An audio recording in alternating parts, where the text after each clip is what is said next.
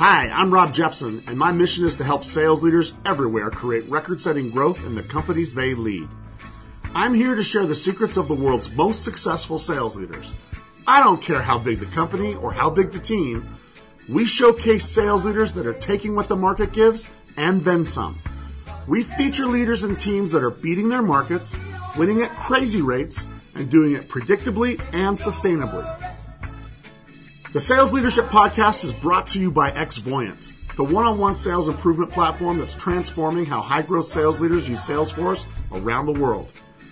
Did you know that only 13% of salespeople worldwide think they get helpful coaching from their sales leaders, but 83% of the leaders of these reps think they are awesome at coaching?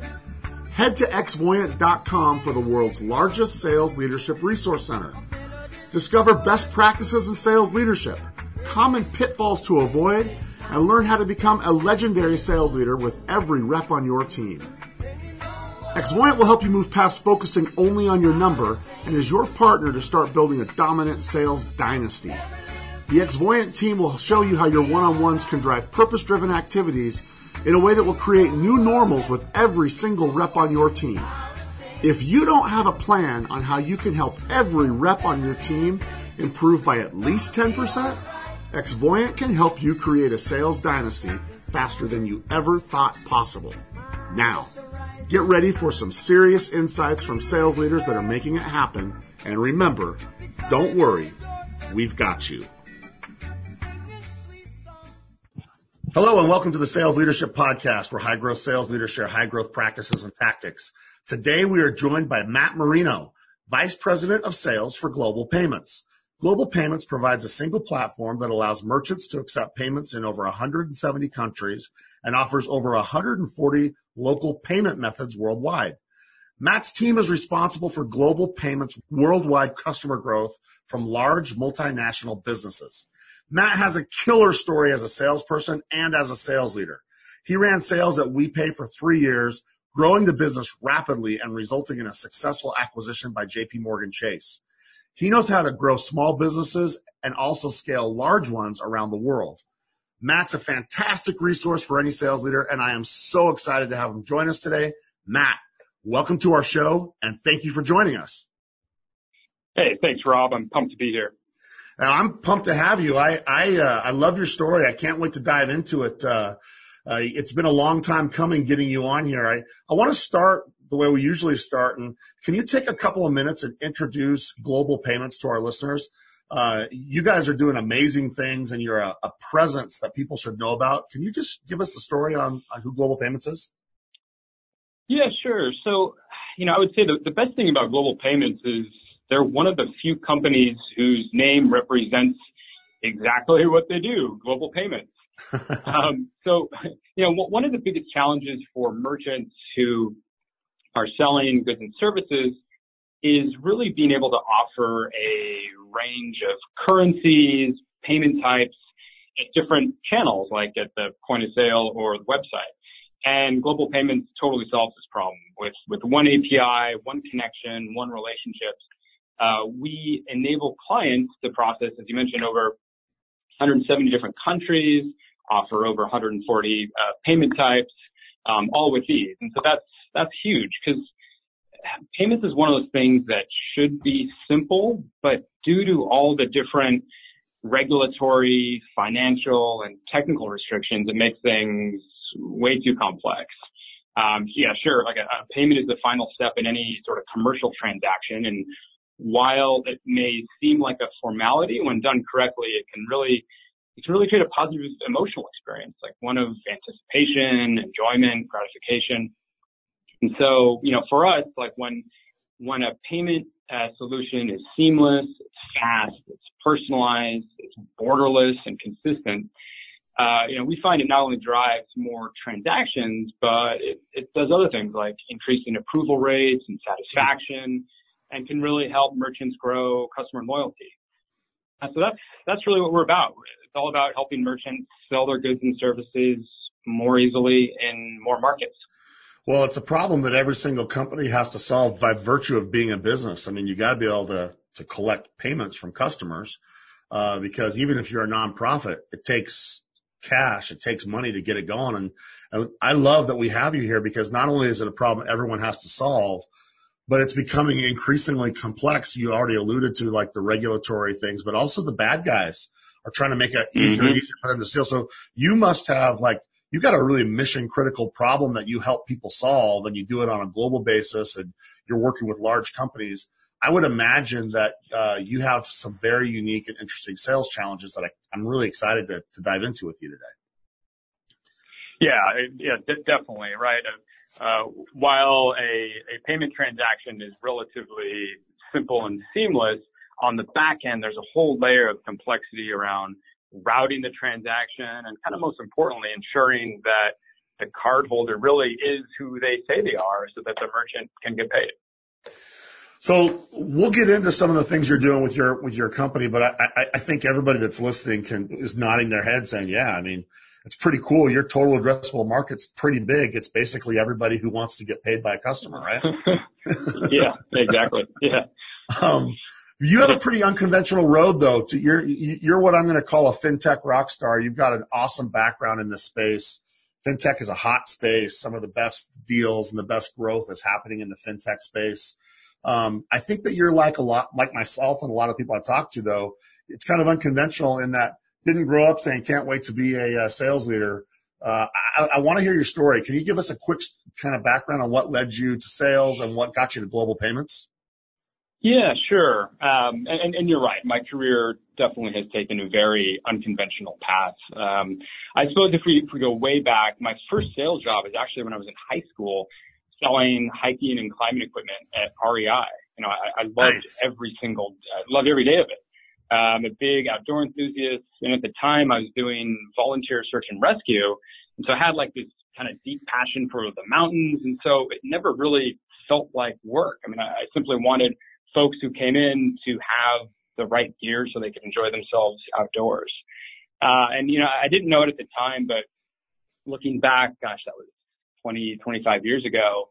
But the lesson I learned there was like that passion is the rocket fuel for delivering high performance.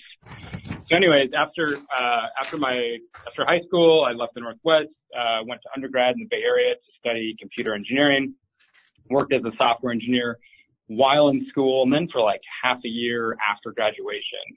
And while I really enjoyed math and science, I really disliked programming every day. I mean, gosh, it was rough. I found it just far too isolating. I mean, I love problem solving, but I'd much rather be solving problems with people than just behind a computer monitor.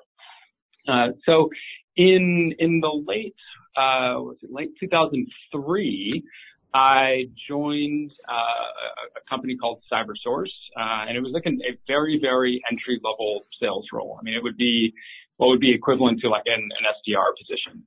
Yep. And my engineering friends thought I was nuts because I was going from programming to making 80 to 110 cold calls a day. And this is before all of the great automated solutions that we have today. I mean, I literally had like a Excel doc to go off of, and a good day would be if I could get, say, 2 people to schedule a follow-up meeting. And so this is a big change for me. Really. Like I went from going in like this kind of isolated manner to spending 6 hours plus on the phone every day just talking to people. I remember I lost my voice after 3 weeks because I wasn't used to talking that much. And nice. I mean, candidly, like it nearly broke me.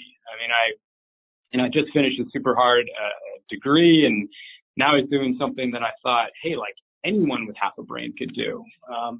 And so I stuck with it, and after a few months realized that having a technical background really played to my advantage, and that I could speak to both audiences, both the business and technical, with great insight and not a whole lot of BS.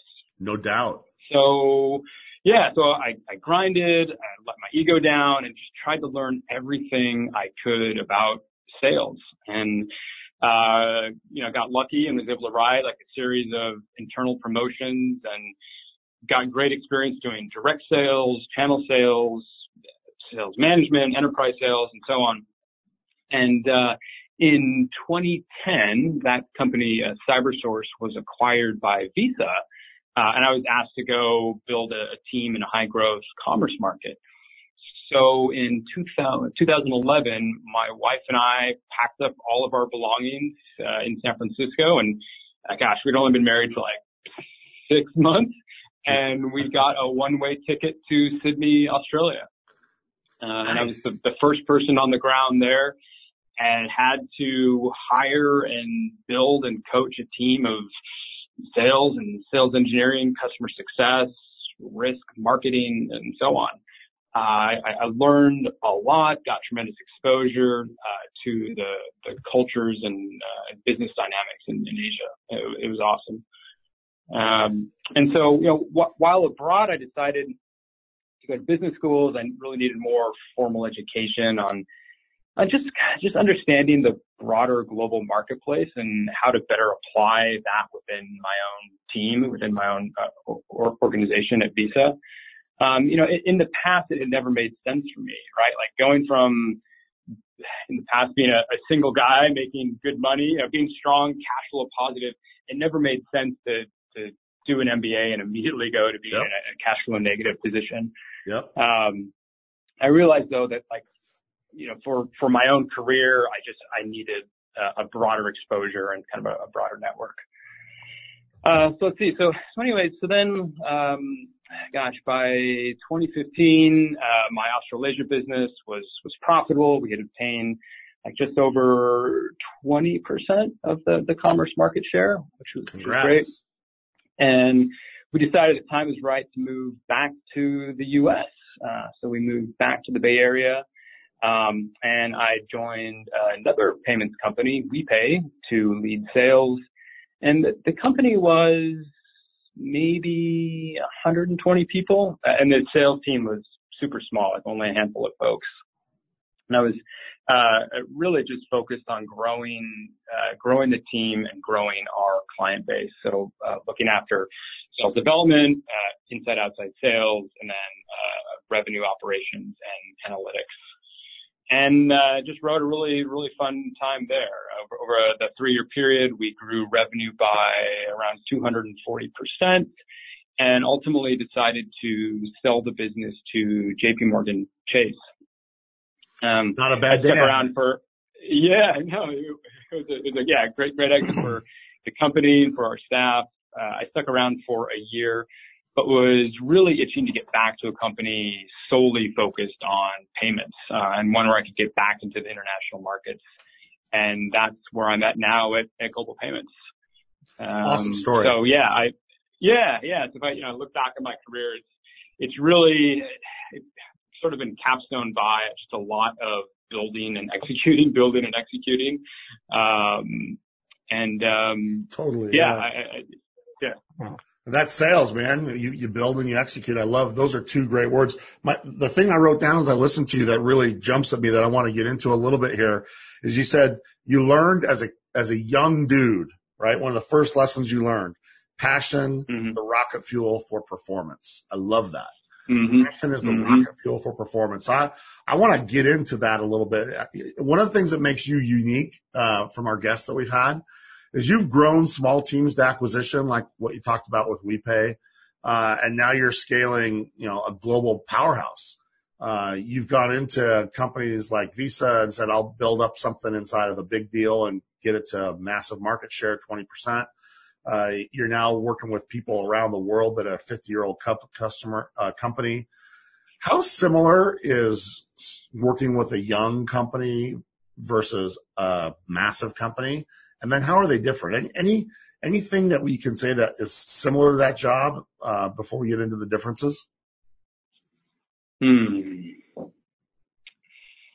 would say what is similar is you're likely, and this is just from my own experience, but you're likely to find passionate, good people at both companies, regardless of size. The primary difference from what I've experienced, though, is at what is the rate of change that those teams and particularly those people are used to. And that's probably one of the hardest things with kind of transitioning from a small company to a big company or vice versa is sort of in adopting a change mindset. As a sales leader, or really any leader, being able to effectively run change management effectively. And then as you're managing people, like getting those people to get on board, getting your executive team to get on board, so that you've got stakeholders who know that the reason why they're changing is for the better. What I like is you said you can find passionate people on both sides. How hard is it? I mean, how do you attract that? How do you act like a magnet, or like my friend Ralph Barcy said, how do you put the bat signal up into the sky and attract people with passion for what you're doing rather than just people that want a job? Because one of the things that also stood out to me, Matt, was you said you wanted to get back into the payments world with an international flair. Mm-hmm. You had passion for that. Mm-hmm. I think that there's so many people that job hop, and there's so many people that just look for a job. How do you attract the people with passion? Mm-hmm. Well, I think you can tell people just simply by talking to them, right? Like, yeah. do they have passion when they're talking to you? And so then the other thing I look for is, salespeople are naturally really good at selling themselves. So what has been their history in that space of whatever they're passionate about, right? And so, like, how active are they on, LinkedIn or Twitter, kind of promoting and sharing what they're passionate about? What sort of industry events do they go to? What sort of books do they read? I mean, those are all kind of really good indicators of, really what gets them motivated and excited and interested. Then let's get into your sales leadership blueprint, because you've built some companies. Like I said, some got acquired, some just got big market share, others just continue their quest for world domination. You know a thing or two about getting into high growth mode and staying there. What goes into the blueprint for helping you create that rocket ship, or that high growth situation that everybody talks about, but it's easier said than done? So I suppose first, just being just hyper clear on the priorities of the executive team. And that's going to be different for every company based on the stage that the company's in, but also the size and what their executive team wants, right? For a early stage company, it may be something as simple as, hey, like we need to grow the number of bodies here, or add some new logos. Whereas other more mature ones, it's all about hitting a net revenue target, or a EBITDA figure, or what have you. And when folks then join a company or are leading a team, right, it's about trying to leave whatever sort of biases or what may have made you successful in a prior company aside, and really like just learning about the business, right? Learning about the product, the people, what has made the business successful or not successful in the past, and what needs to be done to change things going forward. And I think kind of that, it's sort of like a doctor, right? Like you got to do good diagnosis before you go prescribe a treatment. And if you were to kind of walk in and say, hey, like my knee hurts, and I, should say, okay, take these pills, it'll make you feel better. It could be the totally wrong prescription compared to if I had done a more complete diagnostic on you and say, oh, well, actually, like you just need to do this stretch 2 times a day type of thing.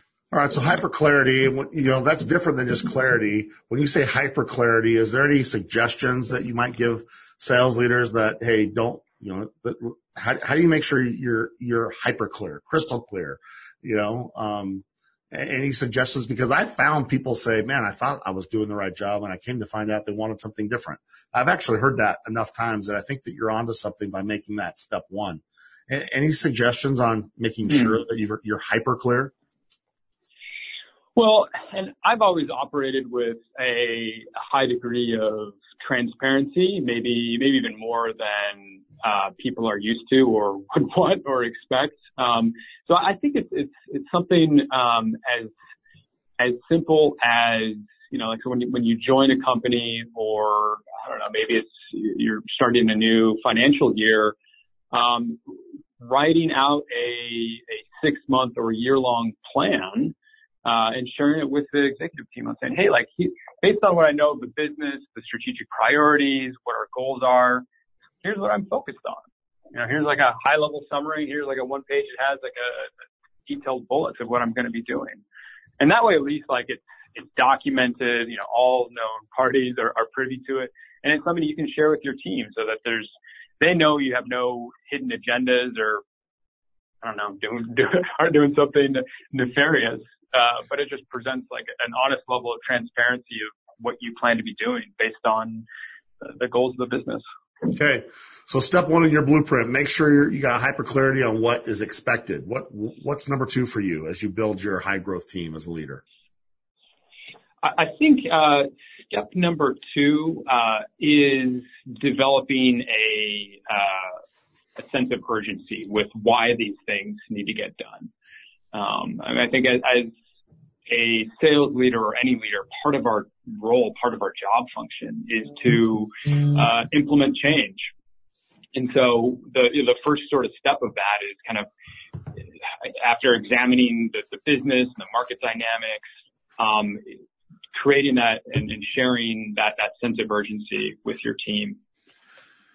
I hear a lot of people ask that, so how do you build urgency? I mean, that's really interesting because you're going to have urgency as the leader because you have hyper clarity on what you got to achieve. I'm thinking of a sales leader that I was talking to that's a really good sales leader of a high growth company that said one of his things that pisses him off is seeing all these deals closing in the last month or the last week of the quarter or the last week of the month, last day of the month.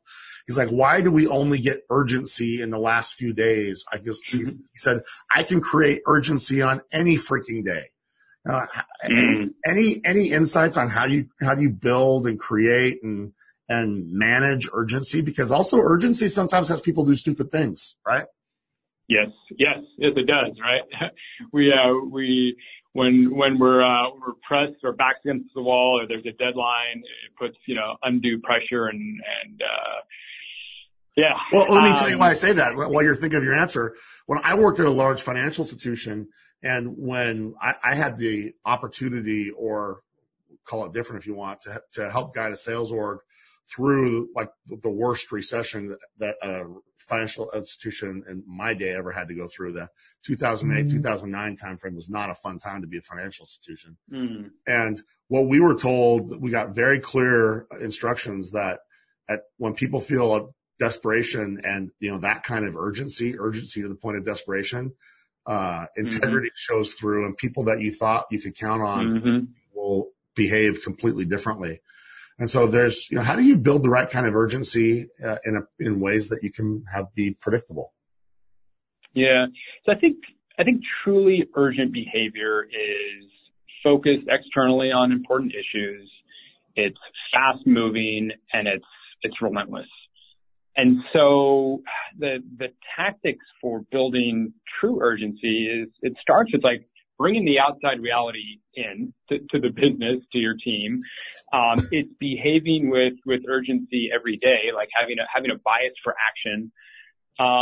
It's finding opportunities in crisis, and I think like most importantly, it's communicating. Right? I mean, it's one of the things that far too many leaders kind of forget to do when they need to operate with a sense of urgency is over communicate. I mean, I know it seems it's hard to do. Like I fall victim to this as well, but it never hurts to share why we're doing the things we're doing and why we're doing them differently to a lot of people over and over again until it becomes a part of their ethos. You kind of just slightly tangential, but you made me think about how as sales leaders, what we're trying to balance, right, is sort of power and influence in what we're doing. And of course, like raw power is having control over resources and things and yourself. Whereas influence is like, how you change the thoughts and opinions of people. And of course, this is related with change. This is related with urgency. What's like, I'm trying to think like the three like influence frameworks. Like the first is really around like obedience. Like if you tell your kids, hey, like eat your cauliflower. Yeah. that's one type of influence. Maybe not the most effective, but sometimes it's necessary. Compliance would be if I were to say, hey, Rob, can you, pass me that pen? And then there's the conformity type of influence that I think all sales leaders need to really strive for. And that's really changing their behavior, to make it more sustainable. So there's public and private conformity. I mean, public conformity means that folks feel pressured and feel like they don't have a choice other than to just conform with what the group's doing. Yeah. But what I'm always trying to find in the teams that I'm running and the leadership teams that I'm working for is private conformity, the sweet spot where it's all about adoption, changing people's attitudes, their worldviews, their thoughts, where their behavior is influenced because they realize what they are doing and what they need to be doing has some sort of intrinsic value to it. I get it. If there was like one pointer that you would say has been helpful in helping you build urgency with consistency, is there like one kind of go-to that you would suggest to our listeners? Hey, if you're finding yourself listening, say, yeah, I want more urgency. Anything you found that's really helpful to help you do that consistently? Yes, it's simple, but it's to over-communicate. Okay. Over-communicate, just like you said. Over-communicate. And then let me ask you this. Yep. I would think that hiring people with passion, back to your earlier thing, if you got passionate people, that urgency is easier to create. Is that like a no-duh? Is that obvious? Or is that like another reason why passion is so important because it creates urgency? Yes, it certainly can be, right? If you're able to channel that passion in the right way, and if people end up seeing the world and the vision the same way, absolutely. Okay, you're right. So urgency is number 2. Anything else on your leadership blueprint that we want to get into? Well, I suppose for any leadership blueprint, you first have to figure out, like, what do you believe, right? What matters to you? And that sounds like such a obvious first step, but is one that gets overlooked by so many leaders because they become influenced by outside forces, team members, etc. But really knowing, like, hey, like this is what I want. This is what matters to me. The second step would be taking action, right? Because just knowing what you want, knowing what your values are. Sure, that's great, but you need to have the gumption to actually act on it. And then the third step would be to, like, add value to others, right? Add value to your staff, add value to shareholders, add value to clients. And I don't care, like, what type of business you're in, but if you're adding value to others in some way, you will be rewarded for it. All right. So I love this. I have 5 things: hyperclarity, urgency, what do you believe, taking action, adding value. I got a question. I can't wait to get your answer now that you've spelled this out for me. As a leader, what are the best ways you can add value to your reps? How do you become value? We know we want our reps to add value to our customers. I get that. How do you add value to reps? I think this is a huge question that all of our listeners, as they're on the treadmill or walking the dog or driving in traffic, how do you add value to reps? Any thoughts on that? Well, the cynical answer would be, just close their deals for them so they can get paid more. Yeah. No, I think I think where perhaps the greatest value can be derived is first just knowing I guess the short answer is it's all about like coaching, and an effective kind of diagnostic, but really knowing who they are, what their strengths and weaknesses are, and then, giving them the right sort of feedback at the right time, to help them be, more successful in their current job, but also to help equip them with the skills, the experience, the education, exposure, et cetera, to be, to take on larger roles and to progress in their career. I've seen kind of time and time again where there have been certain managers who, for whatever reason, put all that by the wayside and say, oh, like go learn from your peer, or go, I don't know, just attend this seminar. And I just think that's such a lost opportunity. And again, like one of the best ways to, again, add value is to know the people who work for you, know what they're doing well and where they need to improve, and just, provide that feedback. It's pretty simple. All right. Those are good. That's a great blueprint, and thanks for sharing it. So let's shift gears, because I can't believe how fast time slips by. And, when you apply this blueprint, and you've applied it effectively in a lot of different, venues or organizations, other than the scoreboard, because we know that the scoreboard matters. We already know that. We sign up for the more button. We sign up to grow the business. We run to that, not from that. So I'm going to take that off the table. The scoreboard is the obvious way of knowing if we're winning. How do you know you're having impact, though, with your sales leadership, with this blueprint, or how you engage your people, however you want to look at it? What is, other than the scoreboard, are there other things that you can share that our listeners might say, yeah, I should keep my eye open for that? What are ways that you know you're having impact other than just sales?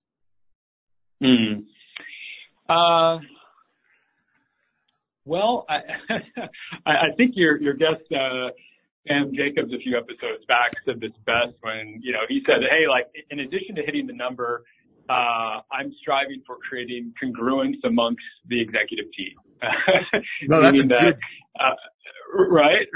Yeah. Hey, like, yes, hitting your number is sort of the benchmark, but ensuring that there's a right sort of operating frequency, and that the executive team is getting along well is also kind of a metric of success that I would add. And then another one that I would say is, again, how are you measuring the success of your clients?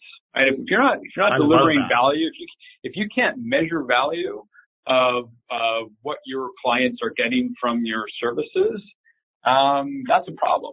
And you should be able to measure that, and should be weighted just as equally as the amount of money you're getting from them. I love that.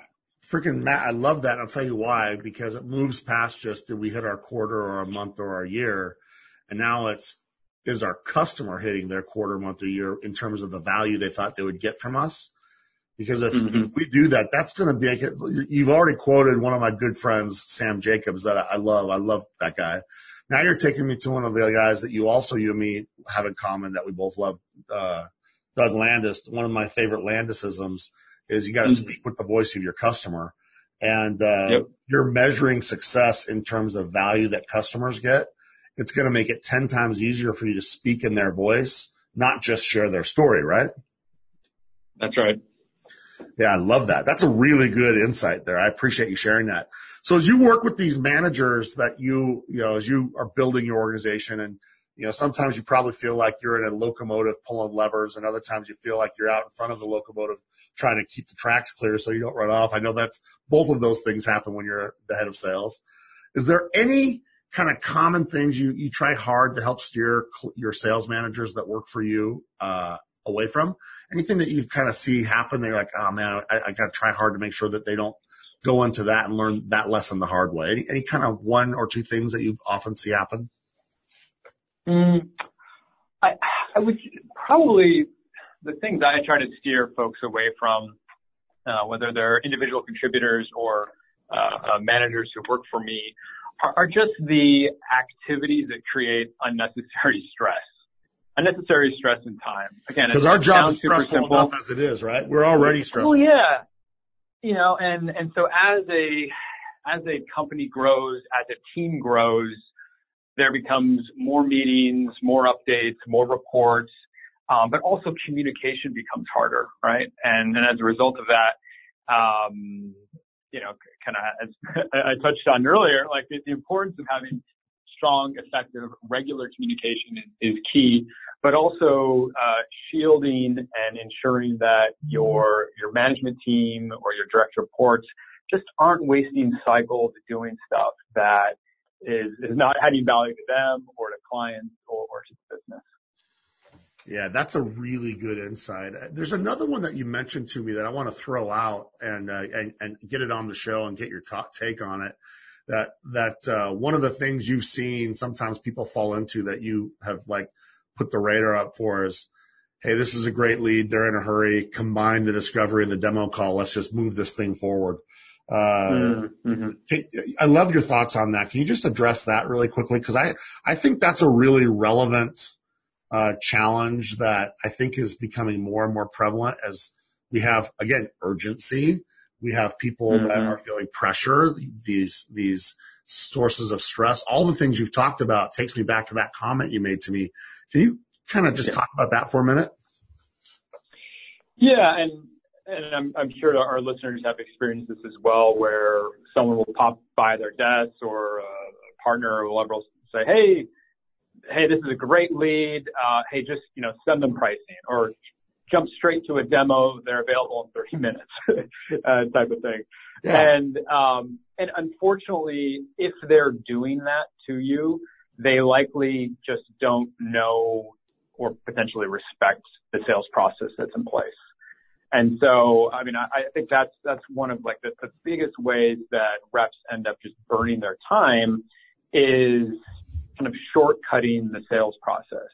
I mean, there's no shortcuts in life. There's certainly no shortcuts in business. And so particularly as you put together a legit sales process that's aligned to your client's buying process, having consistency in that is really key, right? Otherwise, you're going to find yourself in a place where either the prospect just wasted your time, or you've set yourself up in an unfavorable place because you, created pricing as it was too premature, or you misrepresented your capabilities, or you didn't do enough discovery ahead of time. So I'd much rather have the difficult conversation first and say, oh, well, hey, appreciate that this prospect is in a hurry and they're supposedly want to see a demo right away, but we really need to do just, at a minimum, X amount of time on discovery and really understanding like what's the core business objectives driving their desire to have a conversation with us. So, I love that. I think that that's a rampant problem in sales right now, and that's why I wanted you to address that, Matt. I call it, this is, you may or may not get a laugh, but I call it premature elaboration, where we get that too fast and it leaves everybody unsatisfied. Yeah. Avoid it like the plague. Yes. All right, let's wrap it up. We're running out, and I want to finish the way with you I finish with everyone, the rapid fire section. 3 things. You ready, man? Let's do it. Okay, most challenging sales leadership challenge that you faced, and how do you beat it down? Yeah, gosh, and it's such a good question, right? Because there's many challenges sales leaders face. I mean, delivering consistent client value, developing and coaching others, managing short and long-term priorities. Hardest challenge, one that often doesn't get talked about is how to maintain success once you've achieved it. I'd imagine a lot of the folks listening to your podcast take a very active role in making sure that they're crushing it with whatever it is their job is. And that's great. So like, let's say you had a good year or a good few years or a good decade. How do you keep that train going? Right? Because the underlying problem with success is it encourages adherence to the status quo, to keep doing what has worked in the past. And as a result, blinders come up and it becomes just easy to block out any other points of view that challenge what have made you successful in the past. So, from my experience, like there is very real danger to success that as a company grows, size leads to structural inertia, age leads to social inertia, and success leads to simply just the pride and arrogance. I mean, as my homeboy Aristotle said, to whom the gods want to destroy, they send 40 years of success. So handling success. I love it. I love it. Exactly, right? It's so true. I would say this closed mindset is one of the greatest sales leadership challenges. I mean, heck, it applies to all leaders. Yes. I mean, why do leaders fail? It's simple: isolation and the inability to learn. So just don't let this happen, right? Like always actively listen, learn from your staff, your customers, your competitors, industry peers, and so on. And don't be afraid to ask deep questions, right? Like go deep and stop asking all the self-serving, superficial questions. Love it. That's a unique answer. We've never had someone give us that one. I'm going to end up making like an article or an ebook about the great sales leadership challenges shared from the podcast. And because I think we get a lot of cool insights. That's a really good one. Handling success and stopping innovation. I love it. Very good. This is a new one that we've started asking by popular demand. I can't wait to get your take. Our listeners are asking me, ask your guests what's their favorite interview question when they're interviewing candidates. So what's yours? When you're interviewing a candidate, what's your favorite kind of go-to question? Well, and this kind of goes back to like how we started this podcast around passion. And one of my favorite questions to ask is like, if you could open and run any type of store, what would you sell? Love it. That's awesome. You must get killer insight on the person from that. Well, yeah, right. It gives me insight into what they're interested in, and also their passion and little insight to like how they, do sales for whatever it is that they're looking to sell. All right, last one, leaders or readers. I don't care if it's the pages that you turn or it's audibles that you listen to or blogs that you read. What should a sales leader be putting in their head if they want to make sure that they don't fall into your biggest leadership trap of stopping innovating? Yeah. Anything you suggest?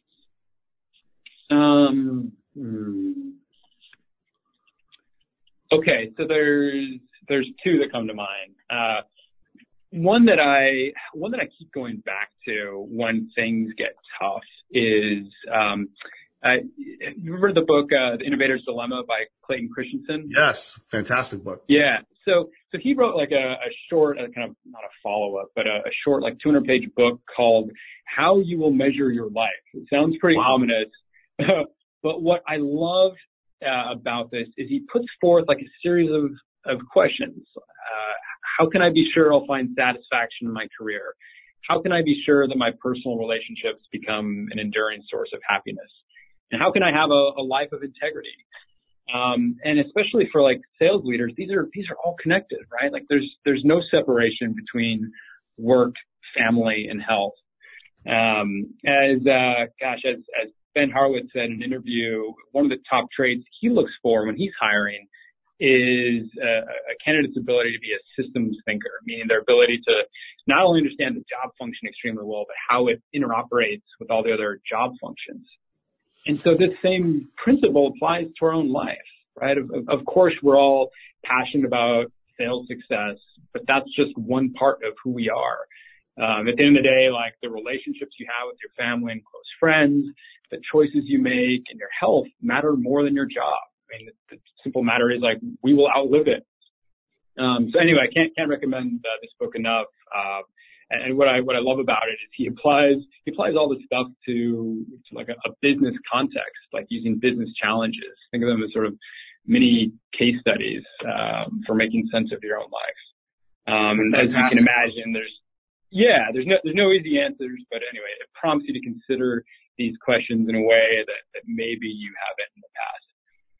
And then if we got time, my last book recommendation, it's a little out there, but it would be to read children's books. Nice. Which one? So, well, again, I don't care which ones, but I think far too often salespeople, and sales leaders, they get caught up in detail and tasks and figures and objectives. Everyone's time poor. And so what ends up being missing in so many conversations is emotion, is passion. And what better way to practice that than by reading children's books to kids, right? I mean, they can't read or really understand the story. Like what they're going off of are the pictures and the emotions you convey in your voice. I'm scared, happy, sad, excited. So if you've got kids, great. Go read to them tonight. If not, hey, find your local children's hospital and offer to volunteer to read for an hour or two. Dude, that is such good advice. That is a great way to end this. I mean, that is a fantastic suggestion. That will make everyone a better version of themselves. I'm so glad you went there, Matt. Thank you so much. You were a fantastic guest. We are for sure done out of time. You, as I expected you to be great. You over-delivered. I love everything you had to share. How do our listeners connect with you, get more of you, learn about your organization, the whole deal? How do they get more? Yeah, sure. So they can connect with me on LinkedIn, Matt Marino. They can find me on Twitter, Matt_commerce. And also, I'm a long distance runner, and I travel quite a bit. So I'm in cities and countries all over the place. And so if any of the listeners are runners, you can find me on Strava as well. All right, man. He knows how to build fast growing companies that are brand new or established ones that are scaling the world around the globe. And what I love about this conversation, he has tapped into passion as the rocket fuel for performance. And he's found that this passion is something that fuels every part of what they do as salespeople and sales leaders. Matt, you've been amazing. Thank you so much for joining us, and happy selling. It's been an honor. Thanks, Rob. Hey, everyone. Welcome to another So What portion of the Sales Leadership Podcast, where we break down that interview and we ask ourselves, why did that conversation even matter? It was really fun having Matt on the show. I really like his perspective. It was fun getting someone from FinTech in here. That's a really important market segment that grows fast, and we haven't had very many of those sales leaders join our show. So I really enjoyed his perspective. There were so many things. I dug his blueprints. I dug his approach to building teams. But really, something he said early fueled almost everything else he talked about. And it's not something that has never been said, but it's the way he said it that really grabbed my attention. It was when he said, passion is the rocket fuel for performance. And we've had a lot of people talk about passion. We've had a lot of people say that that's important. But I liked how he labeled it as rocket fuel for performance. And he really was able to very quickly, without really any hesitation, when I pushed on it a little bit and said, how do you attract and hire people of passion? And he gave us a really interesting set of answers around, what do they talk about, and can they articulate what the sources of growth are for them? Can they articulate why they're passionate about what they're passionate about? Can they actually fire you up? And maybe most important, what fuels their fire? If they're very good at articulating what fuels that fire, those are really good insights. Because I got news for everyone that's listening. People aren't just passionate about one part of their life and on other parts, at least not the great ones. You want to get people that have passion fuel their life, period. And if you're not passionate about things outside of work, it will be very, very difficult for them to be passionate about things in work. And so it's really important for you to not only look to hire people of passion, but you probably ought to make sure that you're building your brand as a leader in a way that shows very clearly that you are a person that's passionate about what you do, passionate about your segment, passionate about your team, passionate about the job that you do, and the way that your team does that. And if I look at a lot of the people that are out there, we've got some great guests coming up, and we've had some amazing guests on the show. One of the things, that's one of the lenses that I look at is, as we do our homework on those people before we ask them to be on the show, do we get fired up by the kind of stuff that they share? One of our earliest guests is a really great example of that, Mark Smith. He really gets me fired up. It's clear that he has passion for what he does. And I want to go back to something that we've shared earlier on this topic, the Latin root of the word passion. Most people don't know what it is. It's one of my favorite topics to talk about. Passio. If passion is a barely controllable feeling or emotion, at least that's my favorite definition of it, passio, the Latin root of passion, is something that very few people know what it is. Literally translated, it means to suffer or to endure. So before you can have that barely controllable feeling or emotion, you got to be willing to work on it. You got to be willing to do the work and hang in there. And so that's why passionate leaders and passionate teams, it's the work that unites them, not the outcomes that unites them. The outcomes are things that, we take moments and we create those moments to celebrate, and we need to rah-rah. And what makes it so worth celebrating is because it's the work that we celebrate that got us there, not just the outcome. And that's why it's so important to make sure that when you're hiring people, they can articulate what fuels their fire and how they really capitalize on this passion that fuels their life. And so I think that's massively important. And if you look at his blueprint for leadership success, hyperclarity, that led to urgency, which I really thought was awesome when he said the team needs to be relentless. Urgency creates a feeling and a culture of relentlessness. I think he's the first person on our show that's used that term as well. And that relentlessness, that's really fueled by number 3. What do you believe? What do you stand for? It can't just be hitting the number. There's a lot of things that I've seen the great sales leaders stand for and believe. But make sure you are very clear on what matters to you. Because that led to number 4, lean towards action, talks cheap. I see way too many people that are just too patient. But my favorite part was the last one. How do you add value to each rep? Add value to the career of each rep. I love it. Adding value is a crucial way to fuel the passio that fuels the passion. And so I love that. You should sit down and say, what am I doing to help add value to each rep? And if you are the chief revenue officer, how do you add value to the career of each of your managers? If you're a manager with X number of reps, how do you add value to the careers of each of your reps? That's a really good thing for you to be pretty thoughtful about and introspective about. And I'd actually be writing that stuff down and evaluating it and make sure, am I able to point to things we're doing to add value to their careers? Last thing, I loved his answer to the biggest leadership challenge, and that was handling success. Success can become something that stops you from innovating. We get this ego. We think I've got this down, and the way that I've done it is the way that we're going to do it. And the great ones, they figure out how to stay in front of the curve. The great ones figure out how to continue to make how they sell be more important than what they sell. So you got to ask yourself, am I letting success get in my way? I just loved his quote from Aristotle where he said, to every person the gods want to destroy, and I'm saying it wrong, sorry, Matt. To whom the gods want to destroy, they send 40 years of success. The lesson, I love the quote, every person is in some way my superior, and this I can learn. Be that leader that's off the pedestal and learning, okay? Listen, it was a great episode. Matt, thanks for joining us. Thanks to all of you for continuing. Man, I just can't believe the growth of the show. Thank you. For those of you that are reaching out, keep reaching out. If you haven't rated the show yet on iTunes, please go do that. We really appreciate those ratings. And as always, don't worry. Just keep executing because we got you. Thanks for joining us for the Sales Leadership Podcast, your weekly pipeline to the most successful thought leaders and rainmakers in sales. Make sure to check out additional episodes at salesleadershippodcast.com.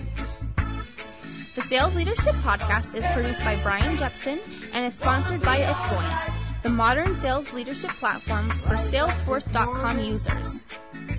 You can visit Xvoyant at xvoyant.com.